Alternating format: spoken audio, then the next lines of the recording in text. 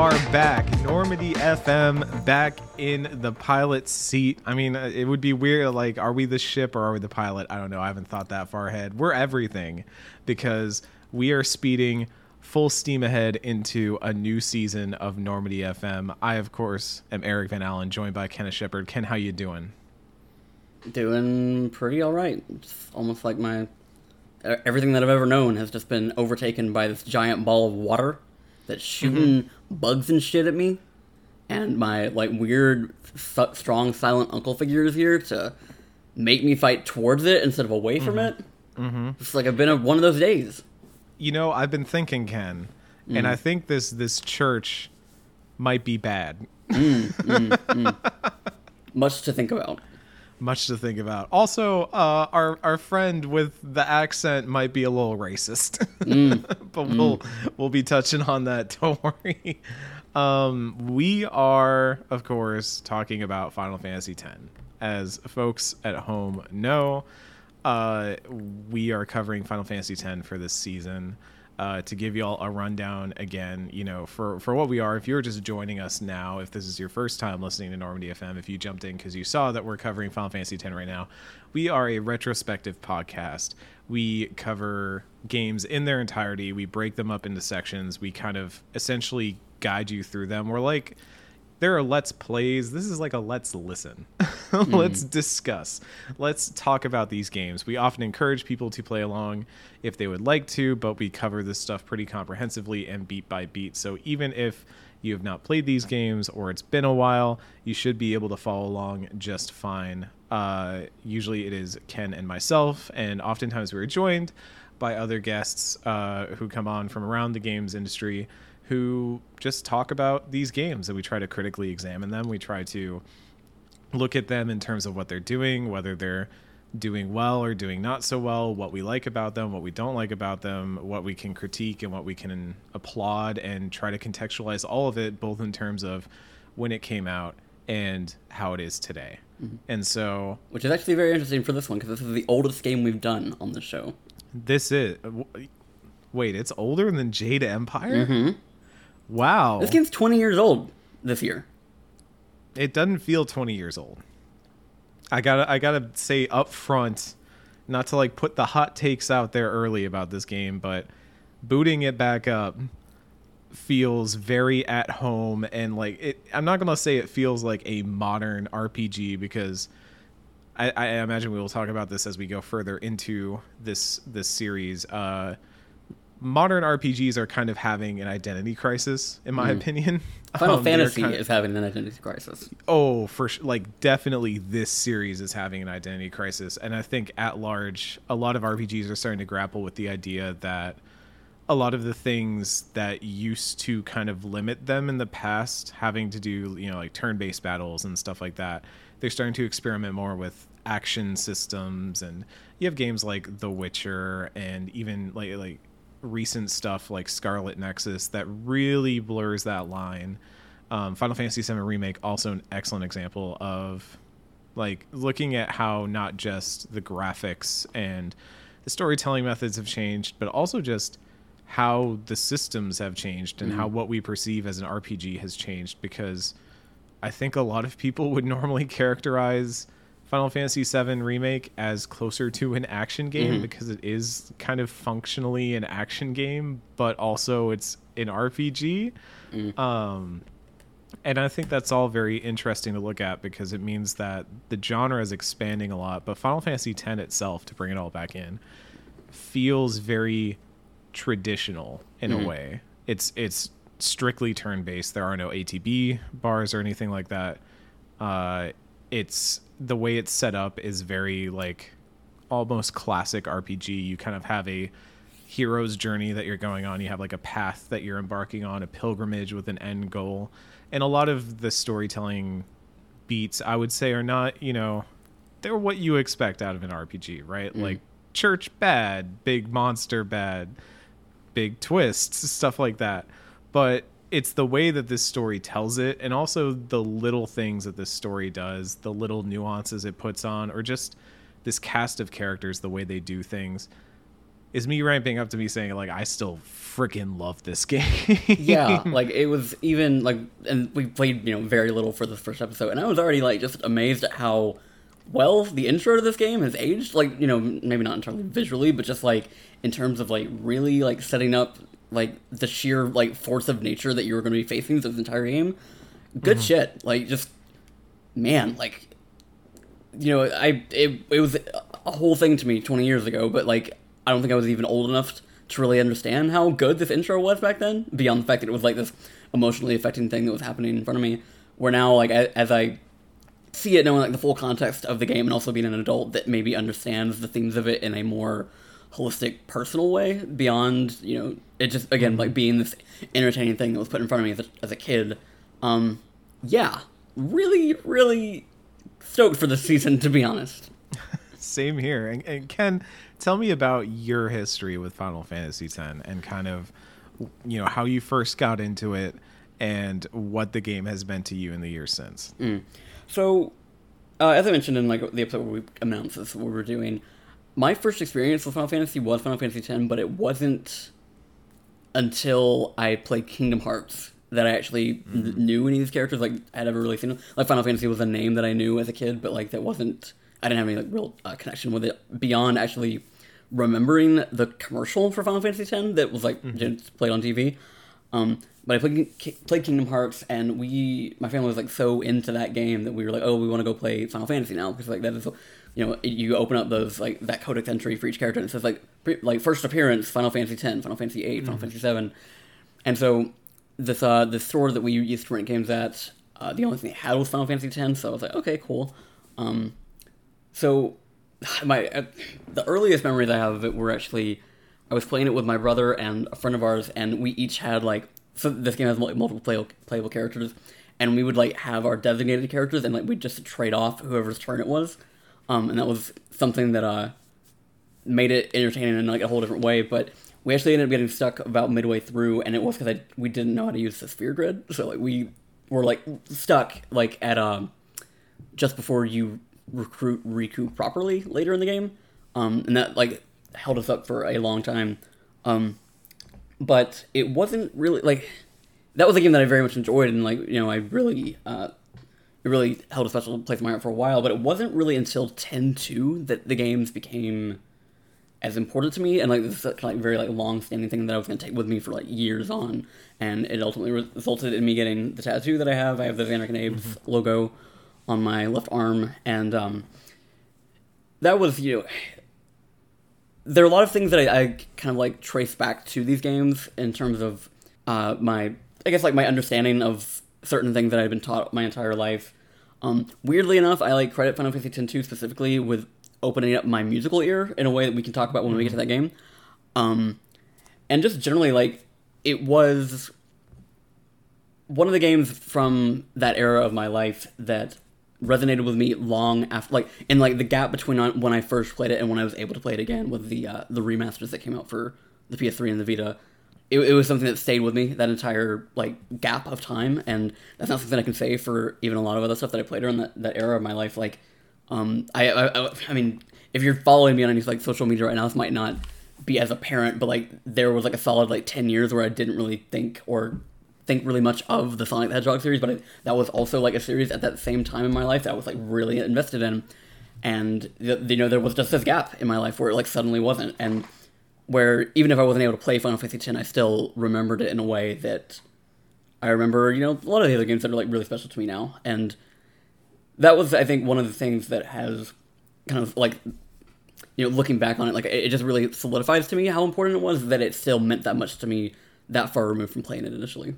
Yeah, it's weird this being such an old game and a game that both of us have history with stretching back a really long time, because I think I told the long version of the story in our last podcast when we did announce this, so I'll tell the short version now. But like I kind of consider this to be my first Final Fantasy. I played the demo disc thing of 8. I'd watched a friend play through a bunch of 7. I had rented 9 at some point for a weekend and was like, oh, that was all right.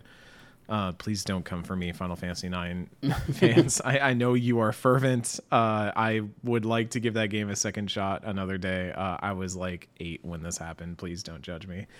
But with Final Fantasy X, like, yeah, there's the Game Informer spread is all I remember is like that big image of Yuna dancing on the water, and like you open it up and it's got like the big spread of Kimahri and Tidus. I'm capitulating to Ken for this podcast as best as I can manage it, that I will call him Tidus, even though I think that is wrong. For the record, that is not wrong. That is what his name is. That is how his name is said. Okay, well, let me go do some laundry with my Teed pods real quick, and then we can talk after that. But it's Final Fantasy X was so much to me because it was just kind of the first RPG I really grappled with as I was getting older too. Because I mean, other RPGs I had played or played at friends' house, and they had, you know, come and gone, and I thought they were interesting and cool and neat. I thought the art styles were cool, but they were a little bit slow. You know, Legend of Dragoon and Grandia and stuff like that were all, you know, interesting to me, but never really like grabbed me.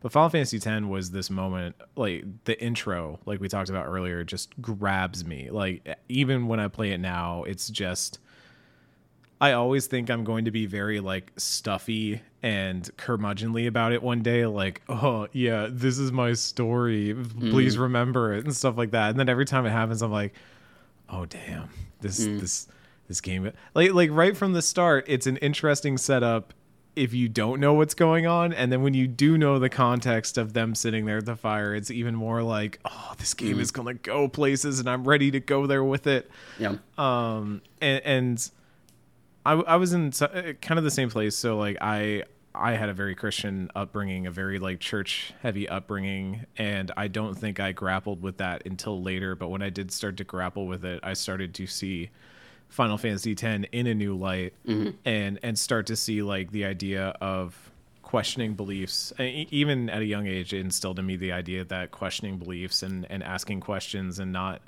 accepting things at face value is very important. Obviously, it's an incredible love story. The cast is really cool. There are a lot of themes in there about like race and stuff like that are going to be a lot to unpack. But the stuff about especially like authority and built-in like the small town cultures that you see on these islands and stuff, and the way that communities form and then can be corrupted and stuff is like, just, I love this world, and it does so much interesting storytelling and as you go through it. Even the structure of this game I think is really incredible. I hate it when people call it a hallway game or whatever, because I think that's like not recognizing what it's trying to do and what it is doing, but like how it illustrates things through that format. Exactly. Like it is a pilgrimage. Like you, and I think there's a lot of weight behind leaving places behind, knowing that you might not return to them. And which so, yeah. Because like I keep thinking of like episode. I think like I think of those moments, and I'm like, that is. Like, there's like it's poignant, and it's also like meaningful and intentional, and a way that like, and I think this is something we'll even talk about even in this episode. I think there is like a bit of a tension between sort of like the ways that this game is talked about and sort of like how let's put this, like the perception of what video games and video game storytelling should be, and how the like certain expectations or rigid ideas of what those things are has maybe been part of like the kind of the conversation that surrounds this game, regardless of whether or not, in the context of what it is actually doing, those choices make sense and are adding to what it's trying to accomplish. And that's just something that I think about. And I mean, that's something that I've mentioned in a lot of these seasons that we've done. It's just like, you know, can the conversation around something get, like, the more distance you get from something, does something get kind of boiled down to, like, the very reductive, like, bullet points that you can throw at it. And I think that was definitely going through my head, even in this first section. Just like, the game knows what it's doing. Like, it knows itself in a way that, like we said, like Final Fantasy as a franchise maybe doesn't always, or has not, at least not recently. And that is all to say that, like, something that, like, you know, you were talking about, like, going back and playing, like, 7 and 8 and 9, and I've played basically everything of, like, the latter half of, like, the number of Final Fantasy games, and as well as, like, a lot of the spin-offs, and something that, like, I am just, like, I've really got in my head right now is that, I don't know if I'm a Final Fantasy fan, per se, in the way that, like, a lot of people would, like, kind of brand themselves and, like, be like, oh, this is one of my favorite franchises, and, like, I enjoy a lot of Final Fantasies, but I think nothing has ever hit me the way that Final Fantasy X and X-2 does, and that makes my, you know, I mean, I think that, like, with a series that's run this long, and it is as, almost, like, sectored off more so than a lot of other franchises are in video games, just because, like, every new iteration is, you know, completely new world, different set of mechanics, different characters. So, like, it is, by design, like, more sectored off in that way. So I think it just kind of, it makes this, like, some people, like, have their favorites. But I also just think, like, I've enjoyed, to varying degrees, other Final Fantasy games. Like, I really love the Final Fantasy 13 trilogy. But nothing before and after 10 that I've played has ever hit me the same way.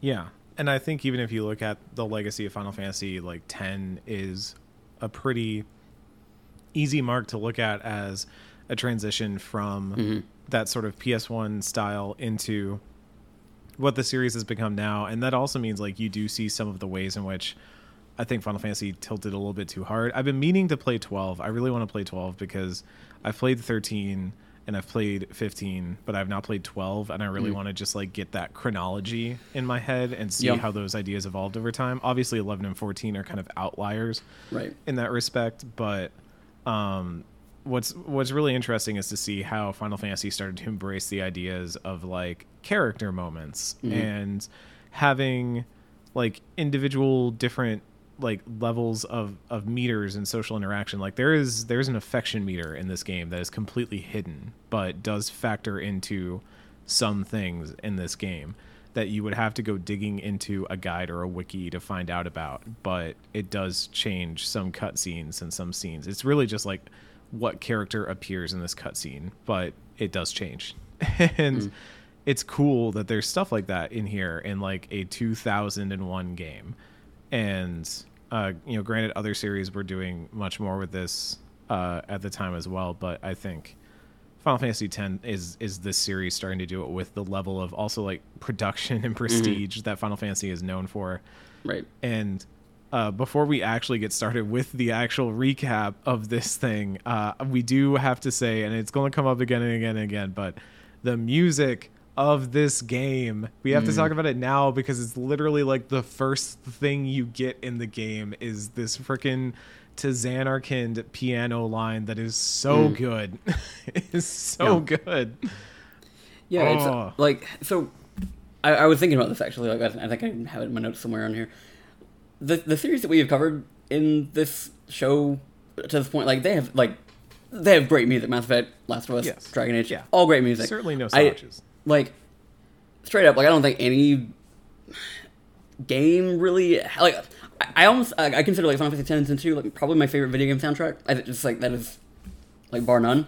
And I think just generally the series, well, more recent iterations, I think, have had a weirdly, like, more Western kind of take on music. And, like all those games have, like, Western artists doing, like, their credit songs. Like, that's something I think about a lot.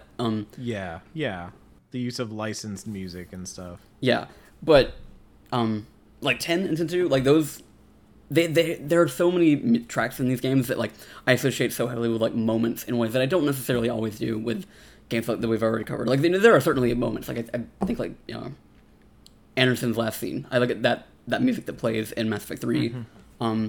Is always gonna, like, be something that I really associate with that moment.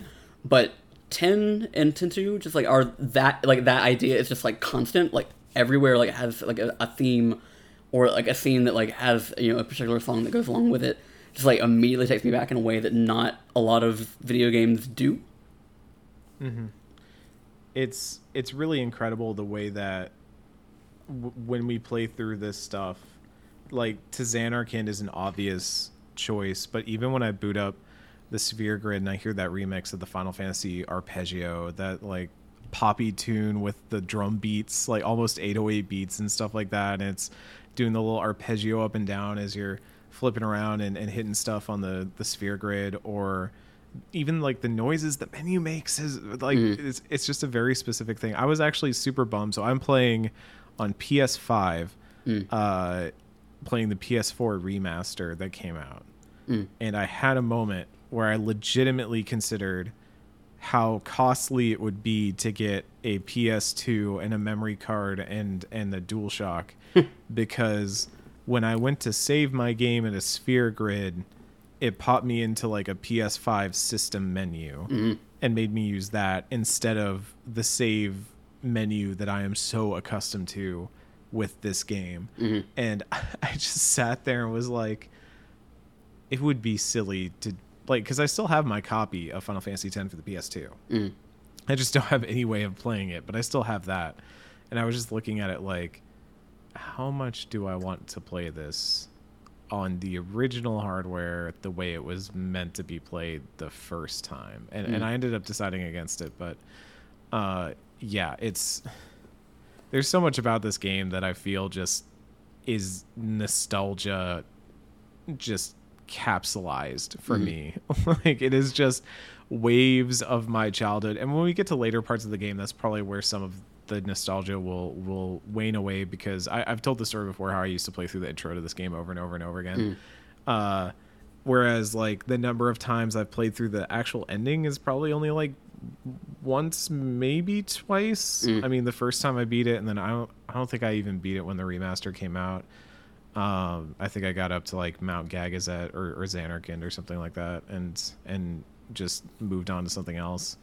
But yeah, everything up to a certain point is just going to be waves and waves of nostalgia, like probably all the way through to Ixion and Guado Salam and stuff like that is just going to be like just waves of nostalgia for me. So what did you end up picking? Because like we're playing on the remaster, and it allows you to switch back and forth between the original and remastered soundtrack. Which one did you pick?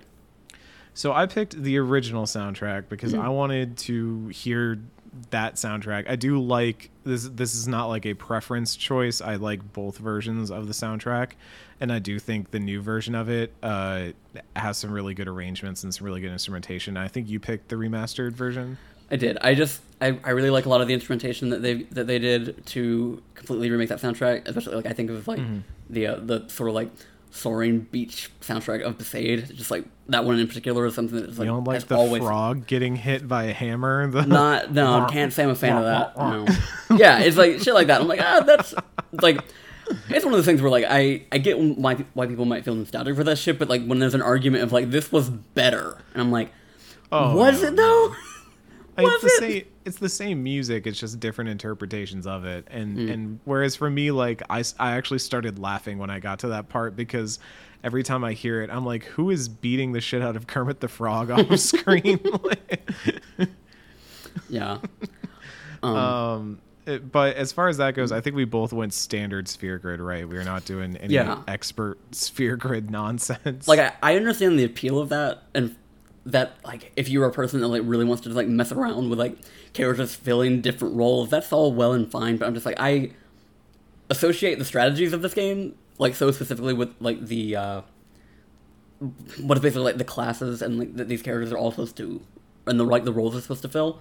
So I was just like, I would prefer to keep them where they're supposed to be, and a lot of that even like in some things that's kind of like a plot thing. Like I want Yuna to be a white mage because that is her role in this universe, and I don't want her to suddenly be like as strong as Auron and like being able to knock things out by hitting him with a staff. Meanwhile, Auron's in the back like, I have null shock available to use right now. Yeah. Do you here's a controversial question I'm just gonna ask right now. Do you skill everything on the sphere grid as you go? Or do you I try to. Yeah. Just because I always think about it when I get to Yuna's first abilities, and there's 4 ability spheres for like null shock, null fire, and all that, and I'm just like, do I really need these? Like, how often do I use these in the game? Well, because like I even remember, because like, I replayed these games when the pandemic had just begun, and I remember there were points where like there were fights where like I definitely needed to have those, and I was glad that I did. And that's the thing. Is like, you can skip over things if you like don't see much use in them, but like it is good to have all of them. And like this is for basically anybody that doesn't know, the sphere grid is basically the equivalent of like it's like a very I guess it's like a bigger skill tree sort of thing. Like it's like very reminiscent of like modern skill trees that you find in RPGs, but like this stuff, instead of just like abilities, you're also finding like stat upgrades and things like that, and it's just and it has like different branching paths, and the idea is you have kind of one marker that moves along, that is that character's progress on the sphere grid, but you also have locks that you can unlock that could open up different paths or like open the area to. There are some particularly powerful abilities that, even though they are clearly intended for like Lulu to get, you need like a level 4 sphere grid to get to, or unlock sphere or whatever to get to it. And that also means that for some characters, especially like the ones that come to mind are Waka and Kimahri, both can really flex into other roles as you go, and you can start moving them into other areas, because the sphere grid is one giant grid. Like It's not, and all the characters start at different points. It's not like each character has their own skill tree. They just start at different points of the massive skill tree. So there is the potential, theoretically, that you could traverse the entire sphere grid with a single character. Now, I don't know if anyone's ever actually done that, but I don't know who'd have the patience to do that. That is, like you're not There's like probably a level cap too, right? I have to imagine that maybe at some point you run out of. But I don't know. Would you ever actually run out of like sphere grid stuff to gain? That's interesting. I might do some research on that later. But I will say I love this system. Like I think it's a great system. I think it's cool. I do think it's a little linear to start. I mean, honestly, it's pretty linear for most of the early game, and it's not until you start getting to the point where you have to make decisions about, do I want to advance along the sphere grid and come back later to unlock something that has like a level 4 lock on it, or do I want to hold off for a bit and wait to see if I can get one off a boss fight or a rare fight or something like that, and progress that way. It is, at times it does kind of feel like you're just arbitrarily picking, like, okay, just these are my stat upgrades.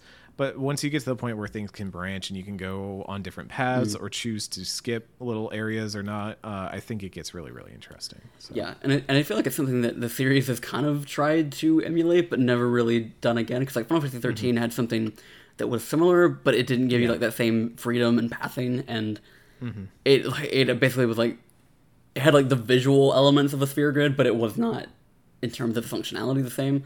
And kind of miss it, to be honest. Yeah, it's something that I think both 10 and 10-2 have really interesting progression systems for their characters.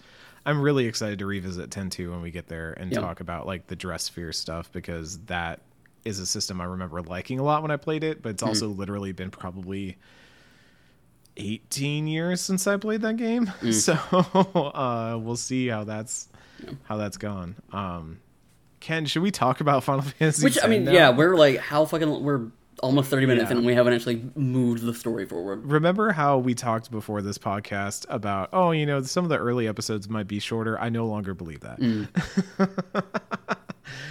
So we start out Final Fantasy X.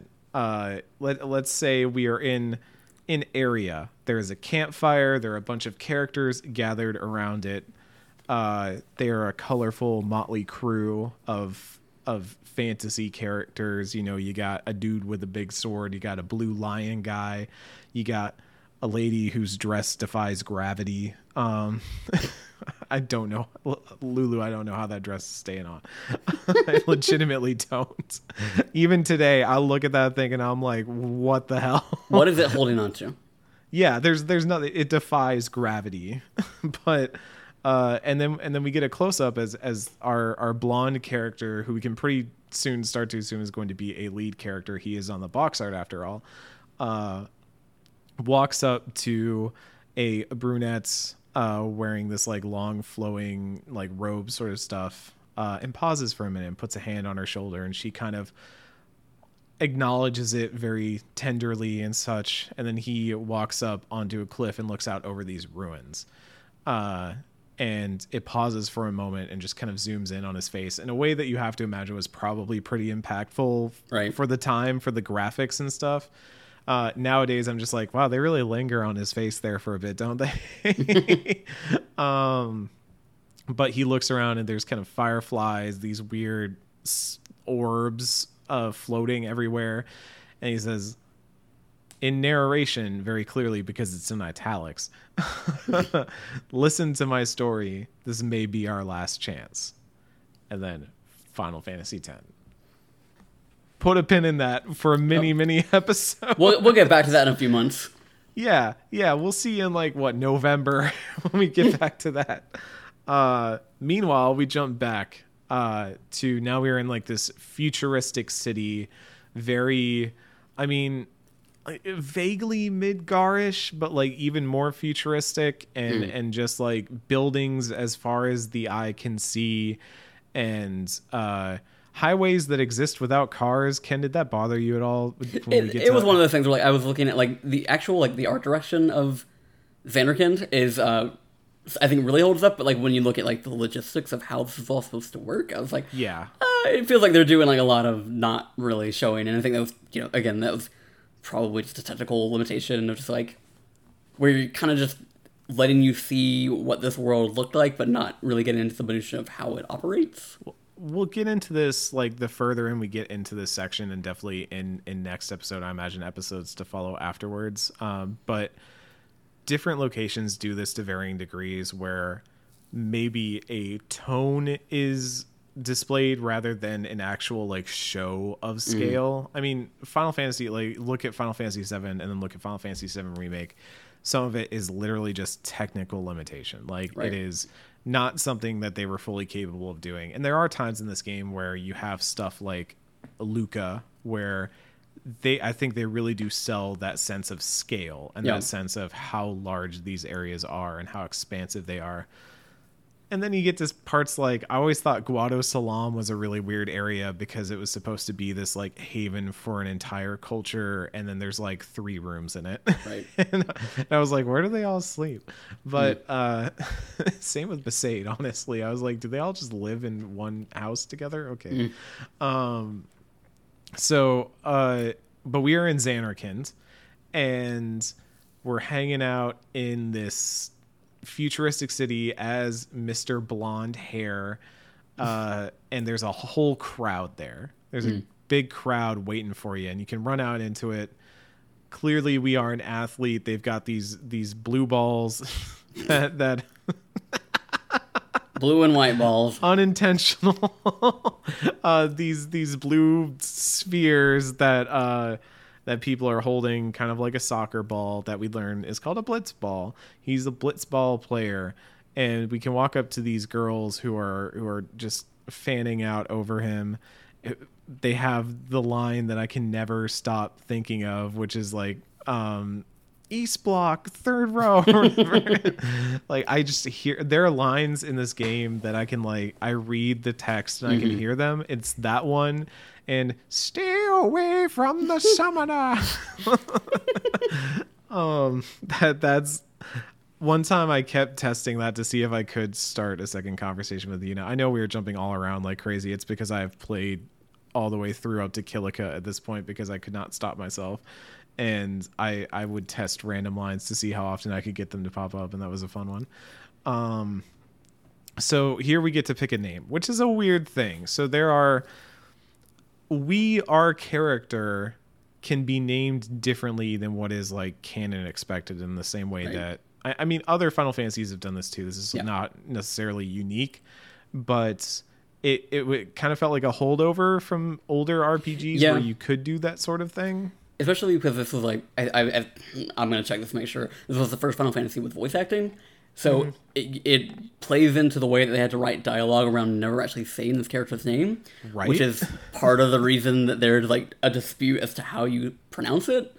But I went with Tidus.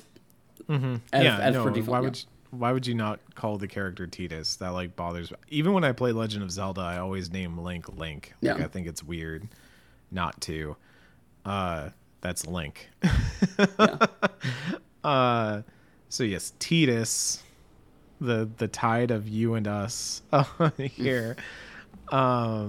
We sign the ball and you know, we say like, oh, you know, maybe we could hang out, and we talk to some kids, and some kids are like, oh, teach us how to blitz. We want to learn how to blitz, and you know, teach us after the game. And Titus is kind of like, oh, well, maybe. And then all of a sudden, this hooded kid shows up out of nowhere, is like, you can't tonight. The way he talks always like just deeply unsettles me. And Titus is like, oh, it's tomorrow then, I guess, sure. And they do a little soccer pose and bow and put a pin in that as well for next week. So we take off. Titus starts running in a futuristic city with seemingly no vehicles. Titus starts running down a barren highway towards the arena, and encounters a billboard of a gruff-looking fella overhead, which he kind of sneers at. Gives a little pshaw. And put a pin in that. There's going to be a lot of put a pin in that this week and every week. But then we get another cool thing that I think really was the moment where I was like, wow, I love the intro of this game. Was we get this voiceover from, what's the guy's name? Zenar, the Blitzball commentator, who starts off just like telling this story about where he was the day that he heard that Jecht, this great player, disappeared. And he's telling this very like emotional story about what Jecht like meant to the sport and what he meant to Zanarkand, and how like distraught he was before going into the build up to the game that Titus is running towards. And I think it's such an effective way of not just like, you are building the world. Okay, so you're like setting up who Jecht is and what Jecht meant to a lot of characters. And obviously we're also setting up, as we later learn, who is on that billboard was Jecht, and the relationship that Titus has with Jecht, and how it's different from the way that pretty much everyone else sees Jecht. Yeah. And we're not only doing that, but we're just building world. Like we're hearing a commentator build up into a sports match the same way that like a football commentator would.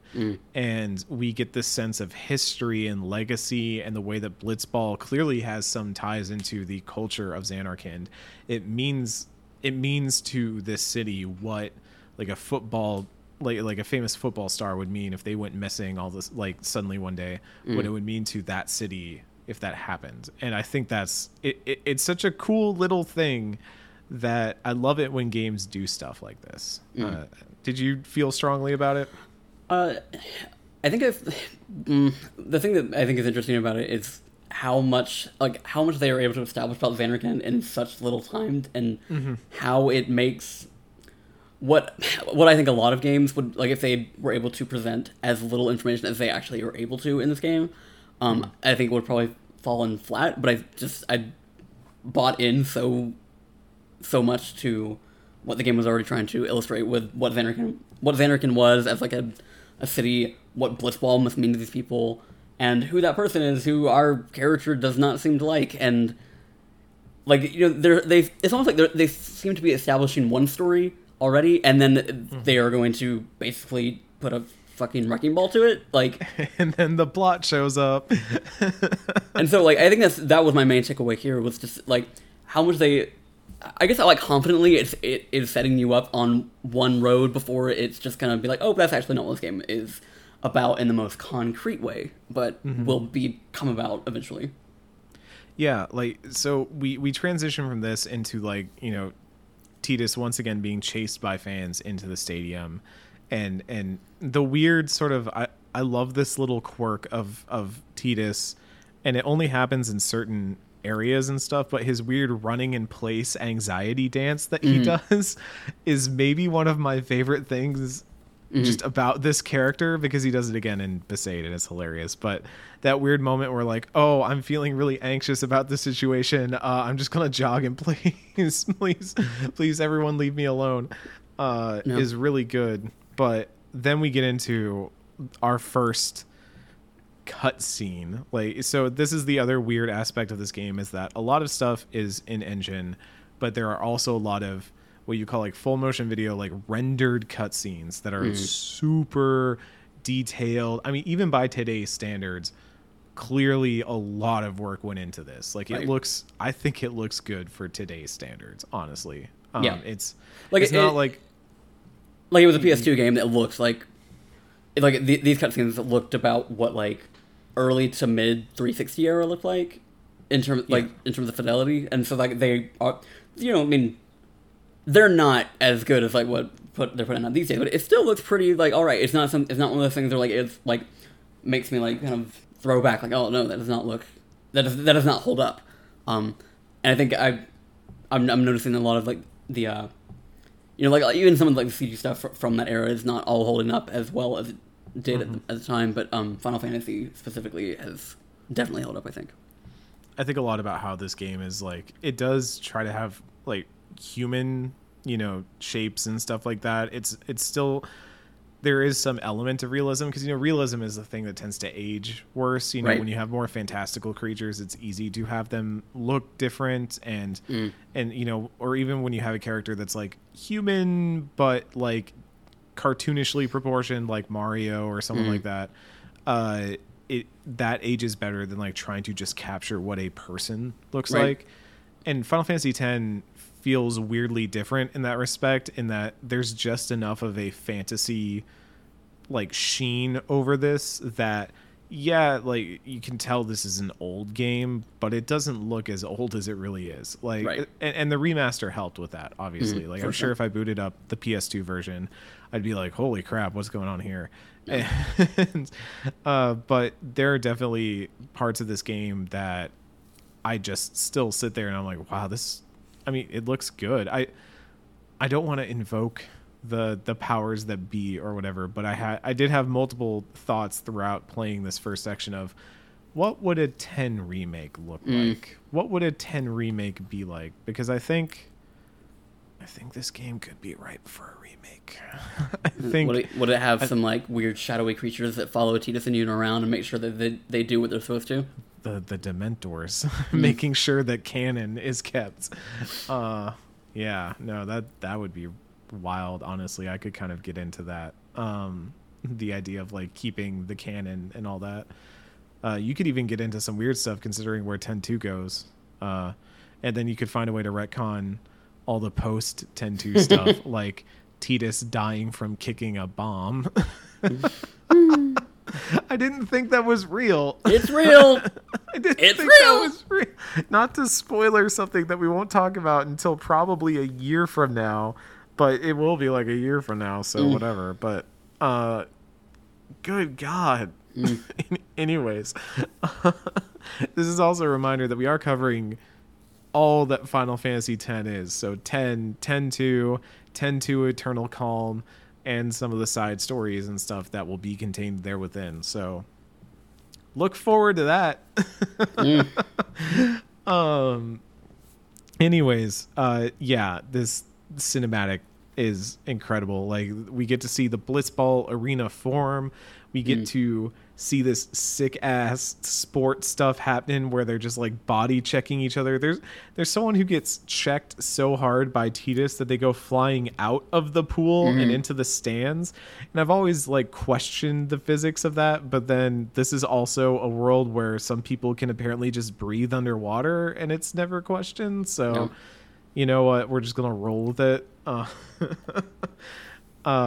Yeah. And then while this is all happening, we see Auron somehow managed to climb up very, very high in Zanarkand, dangerously high, and starts, swigging the bottle while a massive tidal wave approaches and what seems to be something in it approaching the city. And then all this is happening as this dude is just going like, oh, duh. Another world, we're true. That song kind of owns. It kind of does, and it's like it's something that really I don't. Good. It's a weird thing because like that song, like if everything about it on paper should not work for me, like that does not line up with what I generally like, even of like heavy metal music. In terms of like the vocal delivery is not something I usually jive with. The sort of like like there's this weird like spoken word part in the middle of it too, and it's like all these like really cheesy things, but just like really fucking works for me in the context of the scene. And because I have the context of the scene, I can listen to the song without grimacing. Mm-hmm. It's kind of amazing in how. So, I went to go look it up because I was like, there has to be a non-zero chance that that this song is performed by Daisuke Ishiwatari and the folks who do the Guilty Gear soundtrack. Like, I'm just saying, there's got to be not. It is not them. It is the English language vocalist in this is Bill Muir, who was the frontman of X Till I Die X, or Till I Die, which was a straight edge hardcore punk band. That, and this is from the Final Fantasy wiki. According to them, toured Japan from 1998 to 2002 in an attempt at popularizing the straight edge subculture. Which, you know what? More power to you. That's incredible. And also, it's got some music in there from the Black Mages, which are a Japanese hard rock band formed by one of the composers on here, Nobuo Uematsu. It's just incredible. Everything about it is incredible, and I love it, and it's so good. So we get to a point where Tidus goes up for a big spin shot, a big arcing backwards bicycle kick shot, and when he is upside down and looks out, he sees this monster firing what look like bullets into the city and just destroying things and ripping the city apart. And he goes tumbling down into the chaos and rubble below. And that's the end of the cinematic. And when we come to the arena's falling into shambles, everybody's running, and you know, we hear what will soon become known as the danger music, as I like to call it, like, oh, things are afoot music. And we run out, we see Orin there. Somehow Orin got down real fast. We don't really know who Orin is just yet, but Tidus clearly seems to know him, because he runs up to him and says, you know, like, hey, what are you doing here? And he's like, you come with me. We got to go somewhere. Waiting for you. We're going to go somewhere. We start heading off down the highway, moving in the opposite direction of where people are running from. We're heading towards the danger. And Tidus is obviously like, hey, come on, don't go that way. We got to go the other way. And then everything freezes, and that kid shows up again. And he just says, it begins. Don't cry. And then boom, it starts again. And so that was a moment. And like, there are a few, like, watching this all unfold, knowing what's happening is like why I think a lot of this hits for me. But something that I think I'm realizing even in some of the scenes of the section that we're going to talk about today, I feel like this is where kind of like that, what I was talking about, like idea of what games should be versus how we perceive game storytelling now. It's kind of like there's like a tension here, because like when the game is starting to like put forth what is like actually like a long tail thematic through line that's gonna be through the whole game, a lot of these scenes are like seconds long, and that it's like, yes, I just think that was like, you know, there, like, we don't have like, you know, the technology to have like what is the more cinematic storytelling of this era. But I also, part of it also just felt like, because I mean, and I think the game is going to get progressively better at that, because like I'm thinking forward to some scenes like where they like really are able to sell the gravity of a moment. But then there are some things like this, and like you're like establishing one of like the important like character beats here in all of like 5 seconds, and this, like, it almost feels like there's this need to keep moving because it's a video game and we have gone this long without actual gameplay, and that is an issue that I think has become less of a problem in maybe, you know, more recent years, as studios are trying to like really give care and like time for their stories to breathe in a way that like Final Fantasy X kind of goes back and forth between, I noticed. Mm-hmm. Yeah, it's really interesting, because one of the main thoughts I had through this section and even through some of the later sections that we're going to go through is I was like, wow, this is moving faster than I remember it being. Right. Like it feels like we're just really blowing through plot point after plot point. Like there are some character arcs we get condensed into probably an entire section. Right. And granted, it's not the entire character arc, but it really drove home for me how a lot of this game is about how these characters grow to get to know each other and trust each other over time.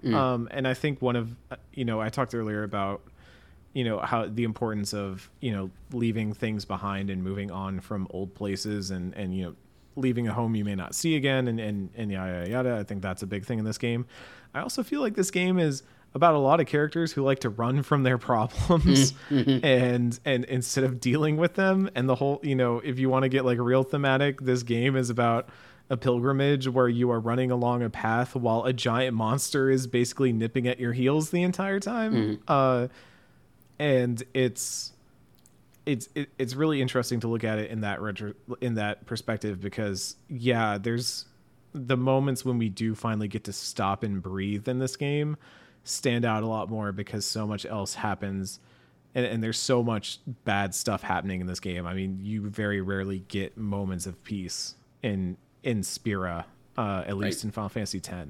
And it makes them stand out all the more when they exist and when they happen. I think the game sells that very early on, this idea that like, some of it may seem idyllic and almost like paradise, but then there is also like you are moments away from just absolute annihilation at any given moment. Anyways, so oh boy, God, this intro is so good. As you go towards the giant orb of water that is hovering in the distance, Auron calls it Sin. So, just put a pin in that. And it starts to shoot out little bug creatures that turn into giant insects that have these spinally, almost like cactus wings, kind of. And as Tidus woefully just tries to punch and kick them away, failing the whole time. And what I imagine Auron just standing there and watching with amusement. Like he let him do that for like a hot second. Auron understands that every once in a while someone's got to get their ass kicked to learn a lesson, And Tidus's lesson is you're going to need to learn how to use this sword that your father wanted me to give you. And Tidus clearly does not know how to use this sword. I mean, he practically falls over from the weight, but then he very quickly kind of one-hands it and goes into that stance that I just like always picture Tidus being in, that like weird waving around the sword and stuff. I don't know why. Just like even the idle stances in this game are just like seared into my brain.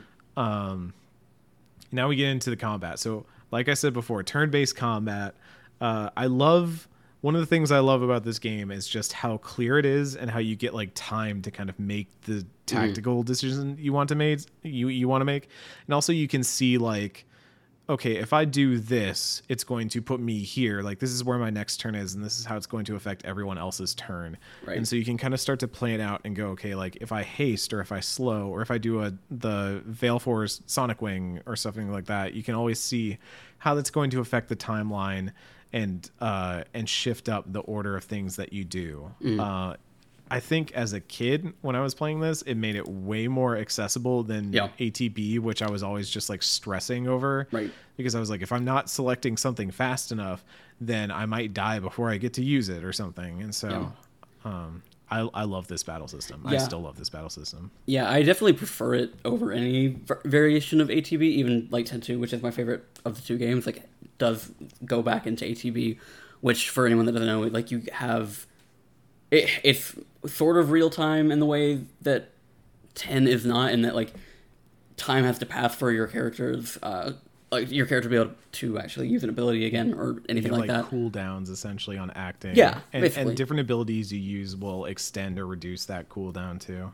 Yeah, and whereas this is the more traditional turn-based system that most people are familiar with the genre, I guess. And at the time, like all I'd ever really done about this, like done in terms of turn-based combat, was Pokemon at the time. And that is not even turn-based per se; it is round-based, where like you both players pick a move and then things play out based on stats and all that fun stuff. Whereas this was, and I feel like it's pretty deceptively simple here, because like you only have 2 characters out of what are going to be like 7 or 8, the numbers gave me right now, and the actual like switching of characters in between turns and adjusting like basically on the fly to whatever's going on is like paramount to the actual parts of this game. Gets very tactical and very interesting. Where here we're basically just being like tutorialized, like here's how you attack, here's how you attack certain things in the environment, which is like, that was new, I think. That like there are points where the fight can be altered by something that's in the environment that we can attack instead of attacking an enemy.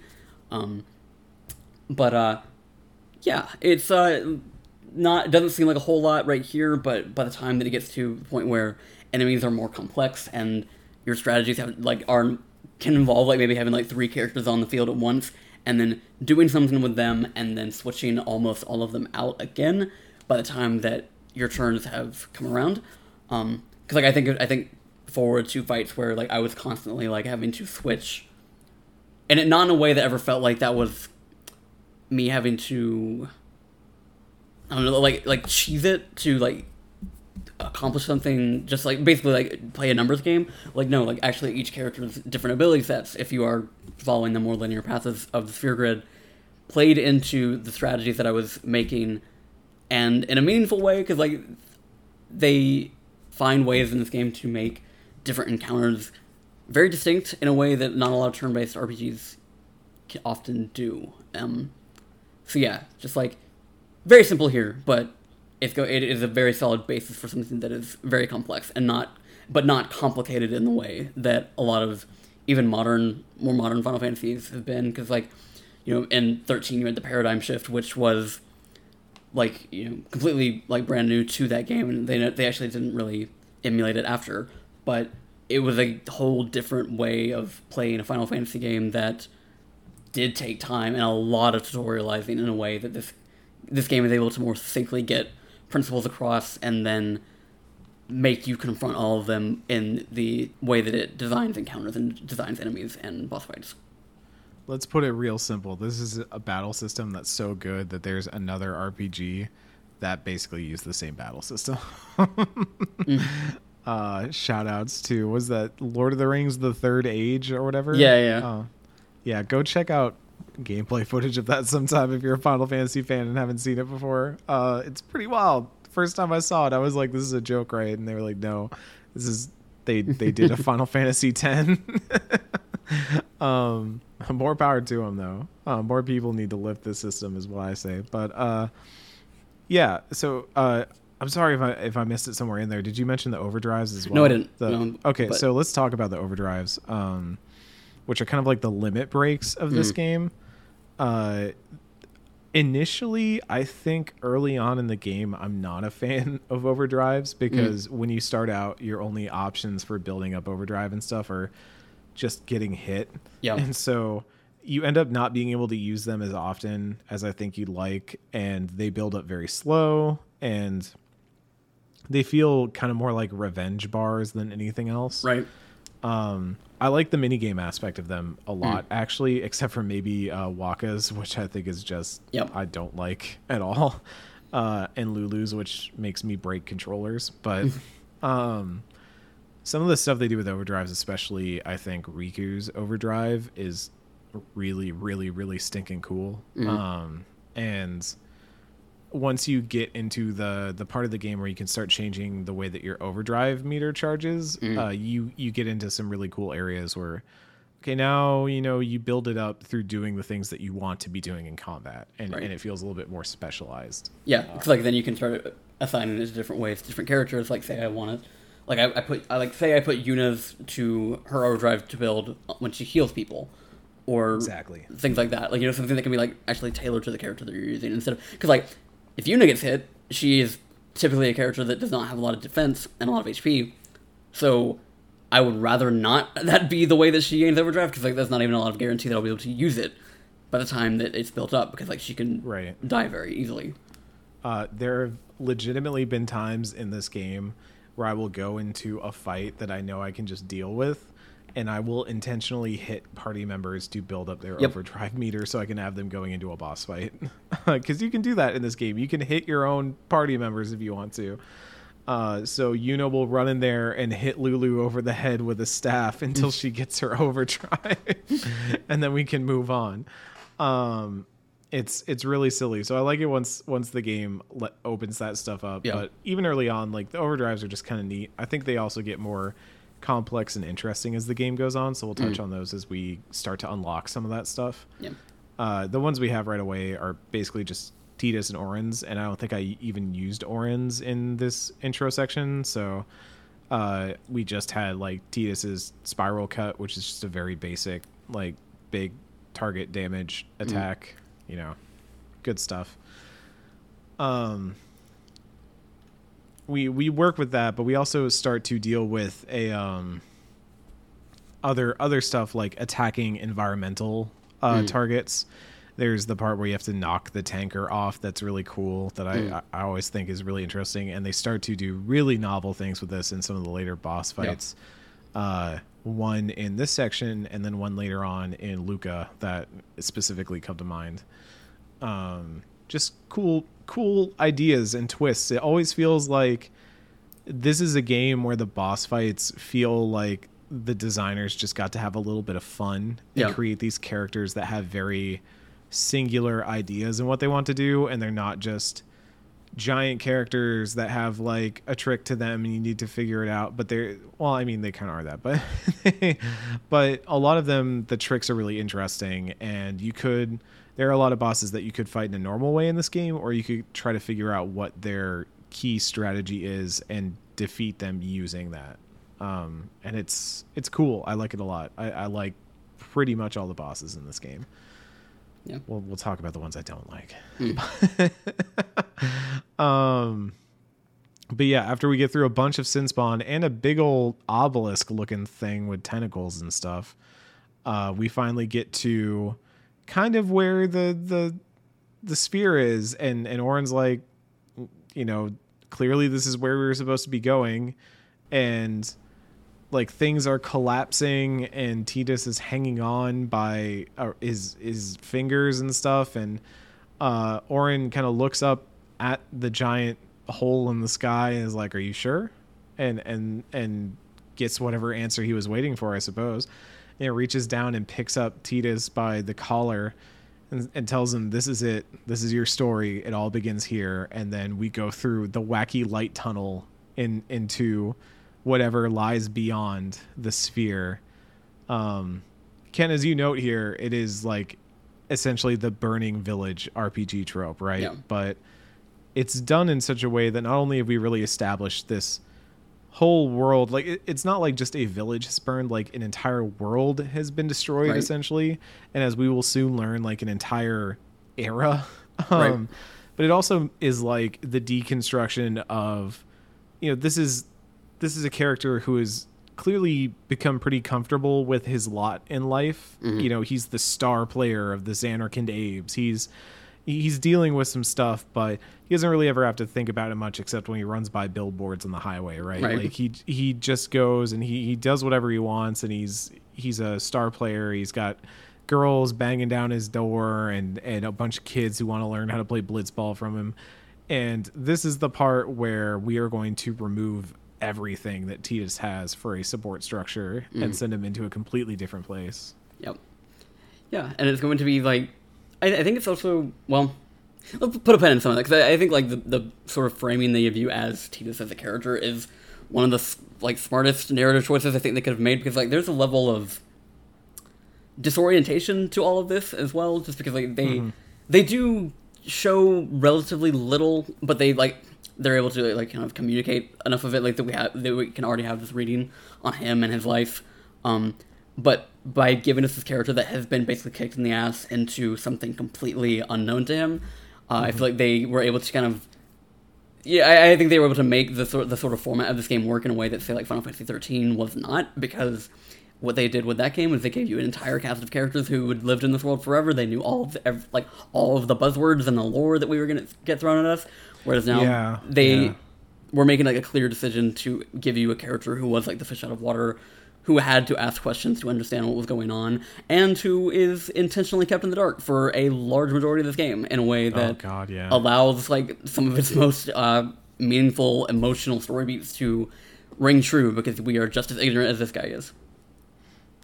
God, I mean, when we get to the part where we talk about how long characters like keep some things about this world from Tidus is a real thing to deal with, especially with the way they interact with Tidus and some of the stuff, especially in the next section. Like, yeah, it's a lot to deal with. There's a lot going on here. Like, nobody's perfect in Spira, but man, everybody really kind of does Tidus dirty a little bit. Yuna is perfect. But yeah, you're right. Yuna is perfect. But we wake up in some ruins, and water and clouds and just absolute wreckage. And at first, I think there's a moment where you're kind of like, okay, this is the wreckage of the world, right? This is something's not right here. We can swim over to an area where we can find a little panel that we can't make out the words, though we can make out Macalania, which is probably a good time to start to mention like Al Bhed as the language and the thing we will be picking primers up on throughout. I do try to make a point of getting all the Al Bhed primers. I think there's only like 2 that are completely missable, and they're both in home, I think. So we should be mostly good. I think most of the ones that even if you miss them in this opening area or some of the other areas that later get cordoned off, they get like backups placed somewhere in the world where you can get them. But there are like 2 that I think are only achievable in there. But otherwise, like learning the Al Bhed language becomes the thing, not just because of world building and lore and understanding language, but also because there's like some secrets and stuff hidden in them too. And it's kind of neat. It's a little side game, a little side thing to chase if you want. Yeah.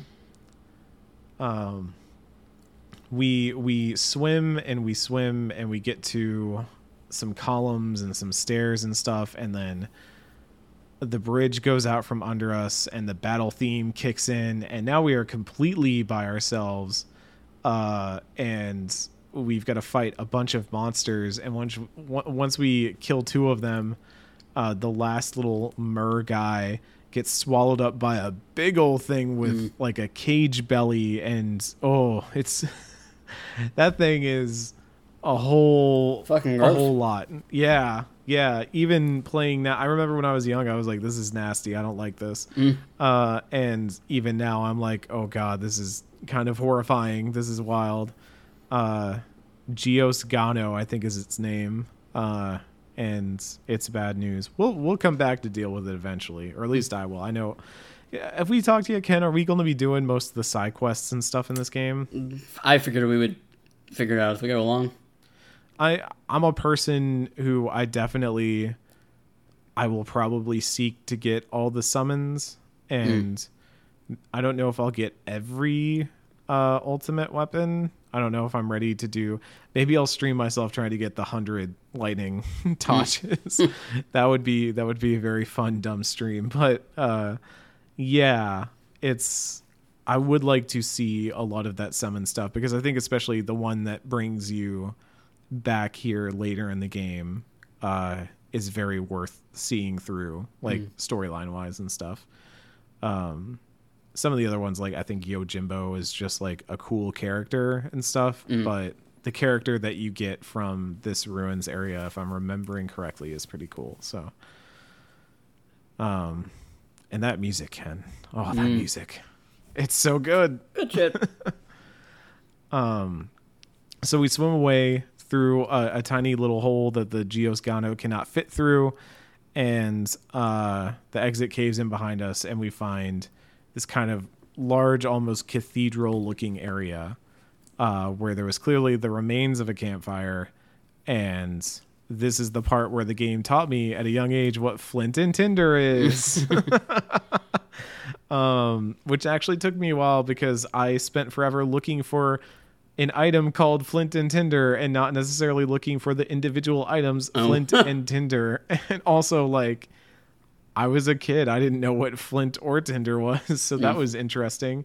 So after I acquired a rock and a smartphone app that lets me date people, it's, yeah, we run around a little bit and pick some stuff up and really see how just dilapidated and caving in all these ruins are, just really driving home like everything has crumbled to pieces and stuff. Tidus manages to light a fire. Yeah.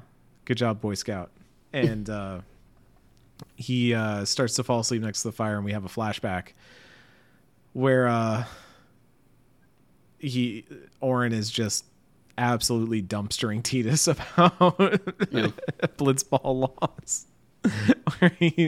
I love it that the first line you get is Auron just being like, dude, you suck. And Tidus being like, did you come here to tell me that? He's like, nah, I came here to tell you it was his birthday. I thought you'd be crying. And I was like, does Auron just show up to like bully Tidus randomly? Kind of, yeah. Is this the relationship that they have? It actually, even throughout most of the game, is kind of. So, I mean, there are a lot of people that bully each other in this game. Just wait till we get to Lulu and Waka. But, man, Auron just showing up out of the blue on a Tuesday afternoon to just end Tidus's career. Shit on his whole life. Yeah, he's like, I was in the neighborhood. Figure I'd come up and tell you how much you suck. And then the kid shows up again and says, you cried. And then bounces back. Yeah, the kid as a narrative device. I mean, we're going to keep talking about it throughout the entire game, but it's like, I think even from an early point, it starts to stick out very much as like it's weird, right? Because this is like a third person perspective story. And we're kind of seeing, I think by this point, what we can clearly intuit as a ghost-like character that only Tidus is interacting with and seeing.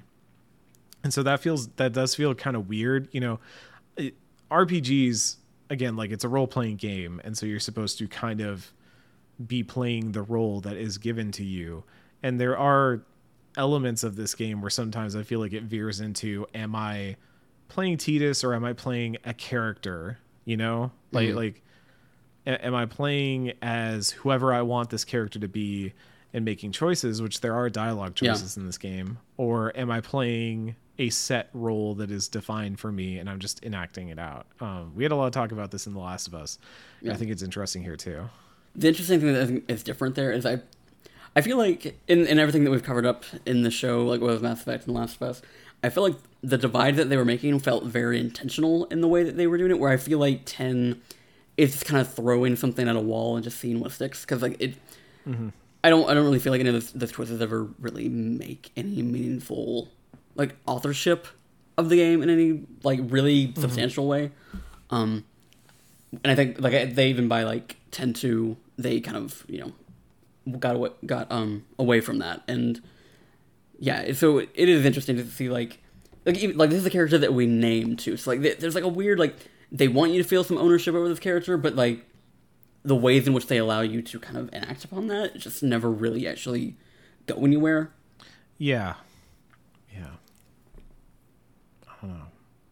I'm gonna have to think about this kid stuff throughout most of the series, I think, because this is the one part of the game that is it's one that I definitely still think about a lot in terms of like how impactful that this character ends up feeling and becoming, and just in terms of like framing the story and stuff. But I think I am at the point where playing this game, I am like playing the story of Final Fantasy X. I'm playing Tidus. I'm not playing like myself. I'm not playing like a Commander Shepard type. So yeah, for sure. And I think that's ultimately like what is rewarded is if you like don't look into like kind of like read into the ways that they were trying to let you do things and say things, and as if it had any sort of like meaningful impact on the world. And I feel like it is one of the things, like I said, I feel like they were just trying something out. Yeah. And I mean, what it does effectively do is that it establishes a lot of like there's something weird going on here outside of the outside of the already weirdness of what's happening in the world. Like there's something else happening, and there's clearly some level of like meta fictional stuff going on. Almost like this character is clearly aware of information, seems to almost be talking to you at times, because I feel like every time we see this character, it's looking at Tidus, obviously. Like the kid is looking at Tidus, but they're also kind of looking at the camera too, in a way that feels, there are characters in like plays and stuff that kind of act as the narrator and speak to the audience. I feel like the ghost kind of acts like that. The ghost kid kind of acts like, finally, we have 2 games that we've covered that have ghost kids. And no, I'm kidding. Hey, there was a ghost kid in that game. Not that one, the one in the forest. But you can't say that wasn't a ghost kid. Or at least a dream kid. Dream kid, fine. Dream kid. Get on with the show. And why would I when I'm having so much fun torturing you? So we wake up from that. Our fire's gone out. Tita's clearly not good at fire tending. Bad points. He's going to lose the merit badge for that. And then a monster shows up and we've got to fight. And so clearly we were just kind of trading blows back and forth. I've got to tell you, like, when I was young, I used to use potions and stuff in this fight. Now I know that I can just trade hits the whole time and it doesn't matter. So there are a lot of fights in this game where I think I have just over the years become so good at beating them. Like, not even so good. I just know the patterns so well that I will run characters down to like 20 health and be like, no, I know that the next hit's going to kill, so I'm fine. Yeah, I mean, it's also something that Final Fantasy as a franchise leans into a lot, is like fights you don't necessarily have to win. I think, like, to varying degrees, they do well enough at, like, I don't know, like, letting you know that in some way or another, whereas I distinctly remember Type 0 I was playing for review, actually, and I remember wasting a lot of my supplies just on a fight that I wasn't supposed to win. Like, the plot demanded I did not win that fight, and they just, like, it's frustrating when they don't telegraph it, but I think, like you said, like, you can just trade blows in this whole thing, and, like, not necessarily even get close to Tidus dying, but, like, yeah, because, like, obviously, like, you can't die in this thing before something else happens, but, at least, like, keeping it, like, paced as such that you did not fear losing by the time that it was going to make something happen. Right. Yeah, so. Yeah. That is a balance to strike if you're ever going to try and, like, do that sort of thing. Like, that sort of, that trick of, like, making someone seem, like, really invested in a fight until it gets to the point where, like, they clearly cannot win. And, yeah, that is a balance. I feel like this is the fight that always reminds me how dynamic Final Fantasy X gets with its camera angles and stuff too, because it, like, pans back and forth and rotates around. Like, there's a real feeling of this one and the Kimahri fight in the next episode are both times where, like, they will do these cool pan shots from a distance and then, like, cut away to see a cool angle of them leaping in and back and stuff like that. That this game puts a little bit of extra cinematography on its fights that I really dig, and I'm a fan of. So after we've traded a few hits, a whole armed crew busts down the door, and in comes a bunch of characters with guns and stuff, one of which is wearing a very strange mask and suit and stuff. It took me forever when I was a kid to figure out what this suit was, because it looks like Ivy from Soul Calibur from certain angles. Like, It was diving gear. Yeah, no, I think it was because the main color of the suit was, like, very tan. I was like, is this like an Ivy suit or something? Like, do I need to hide this game from my parents or something? No, it's just the fabric is a weird color. But yeah, so this character shows up, question marks the character, and she has an ability that she can steal items and use them. So here we've got a thief type character. The items that she uses, she doesn't have a very good attack, but the items that she can use to do a lot of damage are grenades, which also felt like very sudden to go from swords and slashing fantasy monsters to Riku's got a grenade. Yeah. So not to spoil the name, but yeah, that was why I tweeted that the other night. I was like, where'd you get that grenade from, Riku? I don't know. Yeah, because, like, I think, like, it was not even necessarily clear to us up to this point. There is, like, Spirit is, like, it's a hodgepodge of like a lot of different like aesthetics, and also what seems to be like, not time periods isn't what I want to say, but like the ways people fight in this game are varied in a lot of ways that Yes. don't necessarily, like, not all of them necessarily get explained by the plot, but Riku coming in with like a distinctly different fighting style than it basically like all the other cast members is significant, and it also is like a actual like plot point of why people like her fight the way they do, and what they have at their disposal that other characters might not. So It's yeah, something like that I think you go ahead. I was just saying, like, it is significant that she comes in and like she is demonstrably different than anyone we've met so far. It's something that I think Final Fantasy, especially like coming off of Final Fantasy VII Remake, I think this series does very well when it manages to strike that balance, is like using fighting styles to inform who a character is. You know, Auron fights like what Auron should fight like, you know, and Tidus has that, like, you know, he's fast and he's swift and he puts a little bit of style and flair into his attacks. But that also means that, like, while he's really well suited for fighting, you know, speedster type enemies, he's not very good at fighting big tank like characters or magic characters or stuff like that. You know, he needs some backup from, say, Lulu, who just kind of almost casually flicks her wrist and blows things up. Yeah. Or Waka, who's basically like, you know, Cristiano Ronaldo became a Final Fantasy character. Like, fights God with a soccer ball type shit, which is really fun in a silly way, and I can't say I don't love, but yeah, every character has a very distinct style in this game. Like, nobody fights like each other, and they really lean on that once we get into next week, especially like the way that this game kind of introduces different enemy types and encourages you to be swapping party members in and out of battles in order to deal with different enemy types. So once we win this fight and steal a whole bunch of grenades, if you're me, approximately 4, which is how many I know I need for the fight that comes later, she takes off her mask, and we can clearly see that she is a girl, and you know, Tidus being Tidus is like, oh, a girl, yay. And, she walks up, and Tidus kind of assumes like, oh, just thank you and stuff, and then he gets put at gunpoint, and they start speaking to each other in a language we can't understand, and then the girl walks up and kind of leans into into Tidus's ear and says something, and then gut punches him. Just absolutely decks Tidus and knocks him out cold, which, you know, this was the moment I knew I liked Riku, but, you know, everyone their own. We wake up on a boat, which is basically kind of like it almost looks like an aircraft carrier the way it's built. It has like a really big wide deck and all that.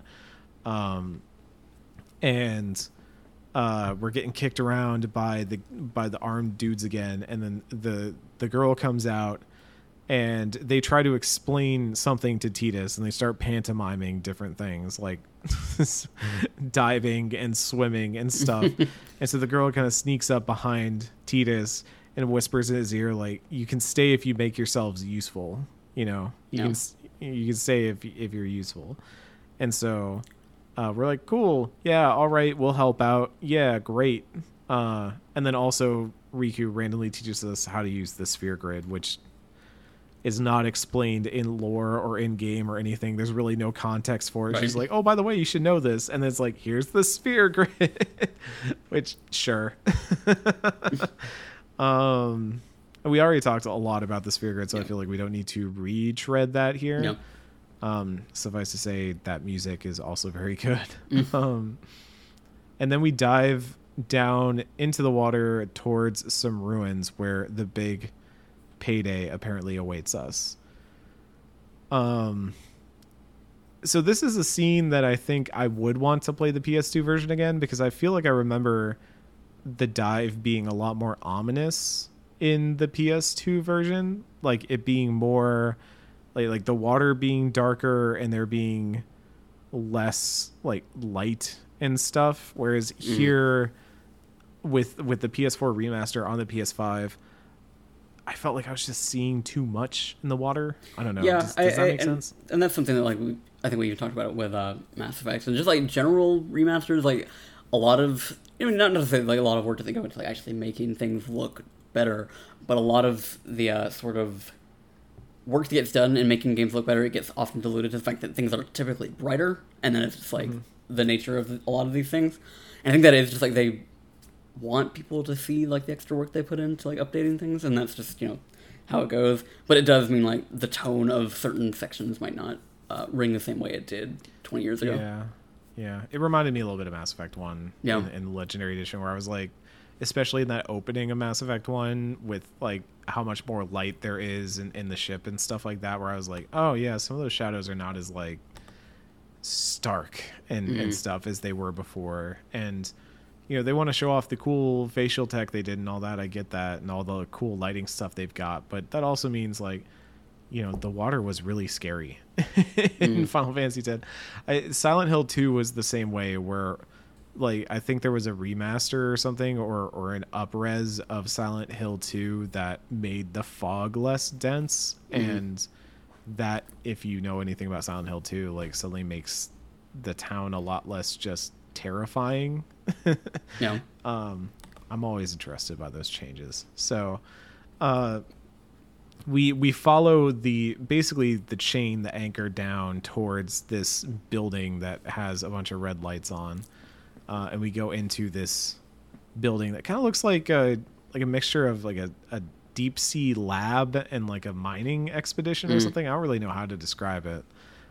Do they ever clarify? I can't remember later in the game what exactly this place is, like what it's for. I don't think so. I don't distinctly remember it, at least.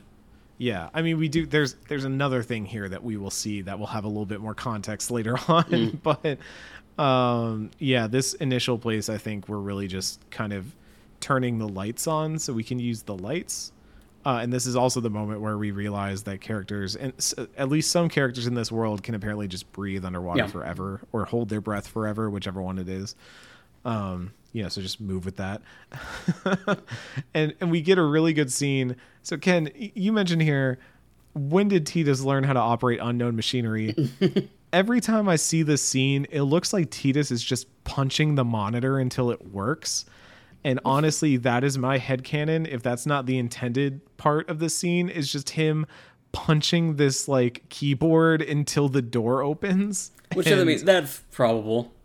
Yeah. No, that's my personal headcanon, if that's not actual canon. Good old Tidus. Treasure hunter extraordinaire. And so we get the heart of this base going and start to turn this operation back on. And doing so, riles some big old octopus thing that's been hanging out down here. Starting what is our last boss fight of this section. Probably, like, I think one of the more interesting ones, just in terms of this is kind of them introducing the fact that their bosses are all going to have very interesting and unique mechanics, because you attack him and after a while he will swim to the other side of the room, and you kind of get told like, hey, you just have to wait here until he comes back around. And then after waiting for a little bit, he does like this bull charge through your party. And so as Tidus and Riku, you fucked it up. Finally it slipped out. As Tidus and Riku, I almost said Tidus and Riku. Pickle Riku. No, don't put that evil on her. She doesn't deserve that. Oh. As Tidus and Riku fight this character, eventually once it swims to the other side, and I hate to admit it, probably the first time I played this, it took me maybe a couple more times than this to figure out what I was actually supposed to do. But you can pincer attack this character, thus cutting off their avenue of respite and charge and turning it back into a normal fight again. It's just a little one-off thing. It's not really that like complex, right? But it was a cool little thing, like, oh hey, we altered the battlefield a little bit to take an advantage away from our enemy. That's neat.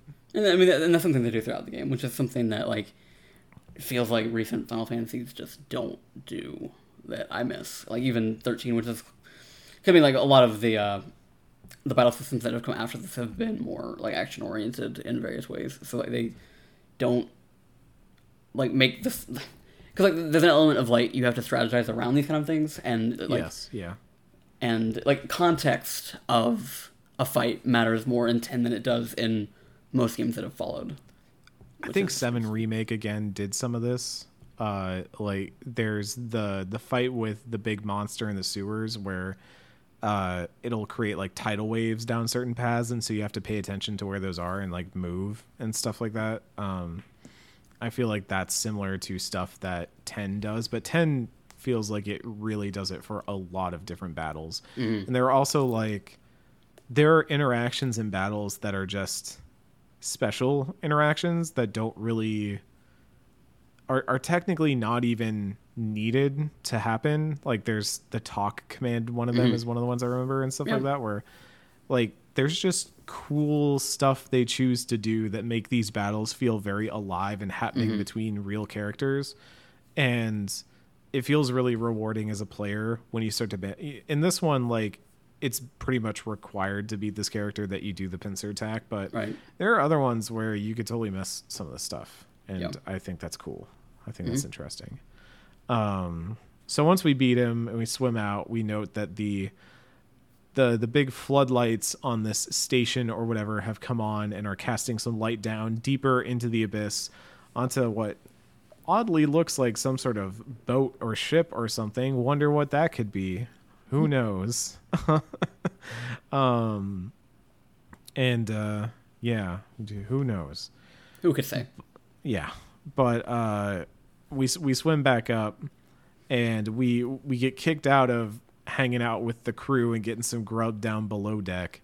So instead, we wait outside on the deck until Riku comes out and gives us some food, and also tells us, "Hey, her name is Riku," and we get a really long story scene here with Riku, revealing to Tidus, like, hey, I understand English or whatever, do they have a, like, in-universe term for it? Like, I don't think so. No. Yeah. I don't think they call it English or anything. Yeah. That they speak the same language, but the others, and Riku herself, were speaking Al-Bhed, which is a different language and clearly a different nationality. They hail from a different part of whatever this world is that Tidus is from. So Tidus starts to tell her all about what happened and where he came from and all that. And then Riku's like, "Oh, you got near Sin, huh? It must be Sin's toxin. You'll get your memory back in no time." Right. Because Tidus is like, "What do you mean? Get my memory? Why are you confused?" And she's like, "Did you get hit in your head or something? Like, Zanarkand's been destroyed for 1,000 years." Boom, boom, boom. So I feel like the first time I played this game, I was kind of assuming that Tidus was just in the wreckage of Zanarkand, and we were getting rescued from it, and this was going to start our big quest to deal with Sin and all that. I think that's the intention of this scene, is that you're supposed to think that, like, you must be in the wreckage of what used to be Zanarkand. But then, like, it is one of the things, like, you start to think about it after she says that, and it's like, that was more than, like, recently destructed. That was rusted over. That was old. That was clearly not what we thought we were at. There are crews here salvaging, like, ancient ruins of what should have been here before. And all that. Which is a really interesting reveal. And, like, obviously this will continue to play out over the course of the game, as now Tidus has to reckon with, could his previous life have been a dream? Like, could it have been a fantasy? Has he always lived in this world? Or did he go back in time or forward in time? Or has he time traveled? Or is he in an alternate dimension? Like, there are just so many, like, question marks that start to pop up here. And amid all of it, he's learned that also nobody is going to believe him Right. about where he came from, because Riku has already kind of set herself out to be a very understanding and kind character, and is just immediately like, oh yeah, okay, you got Sin's toxin. That's, Sin's toxin is why you're messed up. We'll get you fixed up. We'll get you to Luca. You'll find some blitzball players in Luca. And that's like the one other I think is a cool part of this game, is that blitzball is one of the things that persists across, Right. All of 1,000 the years. universe, let's say. Yeah. And becomes kind of one of Tidus's like, guiding threads throughout all of it. But here, we do have our character. We do have, whatever you want to call our amnesiac hero or whatever. And we've been given very good story context for why they don't understand anything, just like we do. But it also just raises some really interesting, like what I would call B plot, because very quickly I feel like the plot of where is Tidus and how does he get back gets sidelined very fast in terms of what I would consider as the main plot of Yuna's pilgrimage that we will get to next episode. Yep. But it still creates tension the whole time and keeps raising questions and lets these characters kind of stew on greater mysteries of the world. Mm-hmm. Yeah. I mean, what the initial plan here was that, like, Riku was like, okay, we're gonna take you to Luca. We're gonna find some blitzball players that might know of you, at least if they don't know you specifically. If you are supposedly a star blitzball player somewhere, you're probably at least notable for people to recognize you there, or so you might know somebody there. Right. And so it almost tries to like establish that as the A plot, but something's about to happen that is going to make it once again like the lesser priority of shit that's going on. And even I think when we get to where we're gonna end up in, just like in the next episode, it very quickly has to kind of be like something we put in our back pocket for a little bit, just because Riku has, like, she tells us straight up, don't tell anybody you're from Xanarkand, because Yevon says that's a holy place, and we don't even know what Yevon is, but it's apparently a big deal here. So it almost like it becomes almost like a necessity for that to be kind of like something that we just have to keep with us in the midst of everything else that's happening around us, because we're about to get like wrapped up in what is basically like the single most important cultural thing that people do in this universe, and we're gonna have to just kind of like be content with our place in it for a little bit before we can figure out anything about ourselves. Right.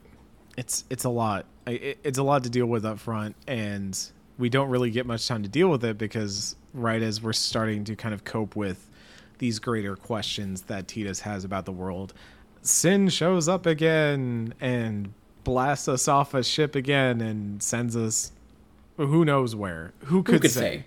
Yeah. We'll find out on the next episode where we end up. But for the time being, that wraps our Xanarkand episode. A very long episode, as it turns out, longer than I thought it was going to be. But also, like, just an intro to a game that is something else. Like, yeah, we have effectively been now blasted out of home and safety multiple times by Sin, and the fucking whale motherfucker keeps coming up for us every time that we start to get a sense of normalcy. And we never, like, we have more questions than answers. And I think one of the big things I take away from Final Fantasy X's intro is there are a lot of games that either try to do the slow burn RPG start and just end up feeling very meandering and taking forever to get anywhere. A lot of games I love have this problem. Or they try to do the big bombastic, which here's the start of the game sort of thing, and it ends up like Final Fantasy 15 where I'm like, okay, or even Final Fantasy 13, which I do think has a good intro, but you just kind of end up feeling lost in the middle of it, kind of trying to figure things out in the middle of something that you're supposed to be really developing an emotional stake in, and you're too busy being like, wait, what do you mean what's an LC and stuff like that. So the way it manages to build the world, build the stakes, keep you involved, like have a lot of really witty little pieces of dialogue, and just so much about this world, you know enough about this world to know how little you understand about it by the Yeah. end of this intro. And I think that's a really cool place to leave Tidus as he heads off into his next island of adventure.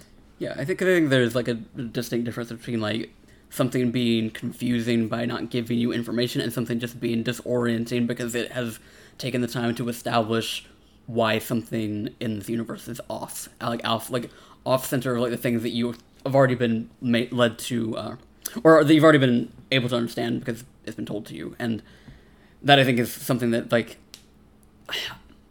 I do feel like it is somewhat fair to compare a lot of this game to Final Fantasy 13, the original, because like they are structurally very similar, and the ways in which they deviate from each other, I think it shows when I feel like the series last had like a really strong handle on itself, and when it started to maybe get caught up in certain aspirations that I don't think have necessarily led it in the greatest direction, and I think has basically infected everything basically after it.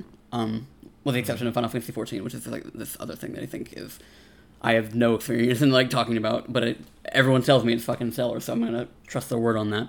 But it is interesting, I think looking at those two games and their intros and how they just orient you in two very different ways, and one is effective and one is distinctly not. And I think a lot of my appreciation for a lot of Final Fantasy X's intro is largely tied to the things that I know are coming, but I think it does leave itself on a strong enough note that I think anyone that didn't know would still, even 20 years from now, or 20 years from when it came out, be still compelled to find out these mysteries, as opposed to annoyed that they have to look up a codex entry, because I think just 10's opening and the ways that it is going to expand upon it feels very intentional in a way that I appreciate, because it just feels... It's weird to say ahead of its time in that way, because I just feel like that is not necessarily the priority of a lot of RPGs these days. Yeah. Like, I think if I was to compare it to a modern RPG, I wouldn't even look towards the Final Fantasy series. I would start looking at stuff like Dragon Quest XI that has kind of a similar, like, very driven front end of its story that immediately sets up a lot of stakes and twists on your expectations and stuff like that. It just feels so distinct from a lot of other Final Fantasies. Like, it's weird to think how other Final Fantasies can feel like Final Fantasy, but Final Fantasy X ends up feeling like kind of its own very distinct flavor on the formula that even its own sequel does not fully encompass, like we talked about before. And that's because 10-2 goes and does its own thing on top of that. That is, I think, distinct from everything else, including Final Fantasy X. But these games both together end up feeling like a piece of the Final Fantasy puzzle that is just a little bit separate, a little bit unique, and definitely trying to strike out on its own in a way that I ended up liking a lot more than other Final Fantasies' attempts to do so. You know, I think Final Fantasy 13, I think my overall impression on that game is just that it's okay. I like that game fine enough, and I think 15, I weirdly liked it more when there was more nebulous stuff, and the more that they kind of gradually added onto it and tacked on, and was like, but wait, here's more story, and wait, here's more backstory, and I was just like, now you're just it's a glut, it's too much. Whereas like 10 is just the right amount, and granted, we will even get to a point where 10 over contentizes itself and goes a little bit over the deep end a little bit, but right now we are just thriving being back in the world of Spira, in the world of Final Fantasy X. Like, it's I just I cannot stress enough how much this game just gives me like a warm feeling when I play it, and I smile at such little things in this game, like the way certain characters read lines and the way certain animations play, and when certain musical tracks kick up. Like, I can literally I know by instinct when certain things start to play. It's a warm, fuzzy feeling that not many other games can do. And even if I wouldn't call Final Fantasy X my favorite game of all time, it's definitely like a game that gives me that like fuzzy nostalgic feeling that other games just cannot in the same way.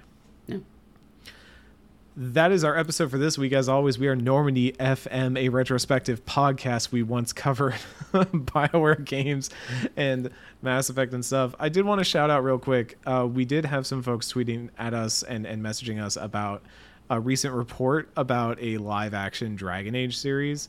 I think it was live action. Am I right about that? Ken? Netflix. I don't know. There were so few details. I don't think we knew whether it was to be animated or live action. Yeah. Okay. It's not even live action. It's just like a Netflix Dragon Age series.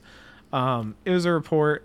We've seen it. I think Ken and I both looked at it individually and we're like, it's interesting conceptually, but I personally don't read this outlet that it came from and stuff, so I'm not super comfortable about doing like a bio bit about it or anything. Yep. Suffice to say, like, I'm interested in what that might be, but I don't have really more thoughts on it beyond that. And it doesn't even like officially exist at the moment. Yeah. So. Yeah, and if it does end up being a thing, we will always make a show on it then. But absolutely. Until then. Shoot. If it becomes a thing, it might be like one of our intermediate seasons here or something like that. Yeah. And until then, I don't care about Dragon Age at all anymore. So, well, you weren't happy that we got no crumbs, 0 crumbs. Oh, we're just gonna pivot to being a Dead Space podcast now. Fuck. Oh man, you want to talk about Wife Guy the game? I love Dead Space. I say that lovingly. Anyways, yes. So we are a retrospective podcast. We have covered Mass Effect. We have covered Dragon Age. We have covered Jade Empire, The Last of Us, and now we're on to Final Fantasy X. I'm repeating all this because every once in a while we have new listeners who jump on when we cover a new game, especially one that's outside of that BioWare wheelhouse that we established for ourselves at the front. So if you are a new listener, you like any of those games, the good news is there's entire seasons of content and spectacular guests and wonderful discussions that's all waiting for you in our archives that you can find on whatever podcast services you use, your Apples, your Spotifys and such. We also have a patreon.com/NormandyFM, where you can help support us. You can back us. You can keep the lights on and pay for our Google Drive expenses. This is becoming a thing now that we have so many podcast episodes. But every week, y'all get special benefits. Anyone who backs gets access to the Discord. Those who back at the next highest level get these episodes as soon as Ken is done editing them. And at the highest tier, you get your name shouted out every week on the podcast, or every episode, I should say, on the podcast, because we are now bi-weekly, once every 2 weeks. And this week that list is Kevin Kulikowski, Chris Johns, Alice Hawk, Colin, The Wedge of Destiny, Zach James, and Kevin Hux. Thank you all so much for contributing. Thank you to that last name for giving me some recent advice on a trip I'm taking soon. Big shout outs to you. As far as what we're doing, we are not confirming our guest list yet. We are still working on that. One of the benefits of having a little bit more time between episodes means that we get to kind of work with guests in terms of what episodes they want to cover and how they want to appear. We do have some people locked in already for the episodes that they'll be doing this season, but we might even have a guest next episode that we do not know that we have at this moment. So for now, I'll just say that our next episode is Besaid Island, and we'll see how many people appear on that podcast when that goes live. But Ken, are you excited to delve into the depth of Final Fantasy X? Very much so. Very much so. Oh, I think I'm going to go play more after this. So for Ken, for myself, thank you all, and we will see you next time on Normandy FM.